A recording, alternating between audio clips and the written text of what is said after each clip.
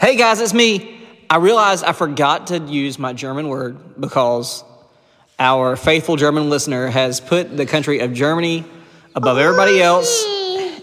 So Winnie and I and the family are here to tell you the German word that we learned. It's called Kuddelmuddel. Kuddelmuddel. Can you say Kuddelmuddel? And it means a mess. Disorganized, messy, and I probably said it all koodly-moodly and messed up, not like it's supposed to sound, but it's my new favorite word.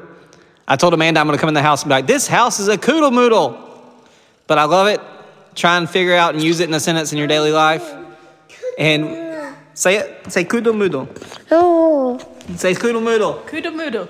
Bear, say it. Kuddelmuddel. Love you guys.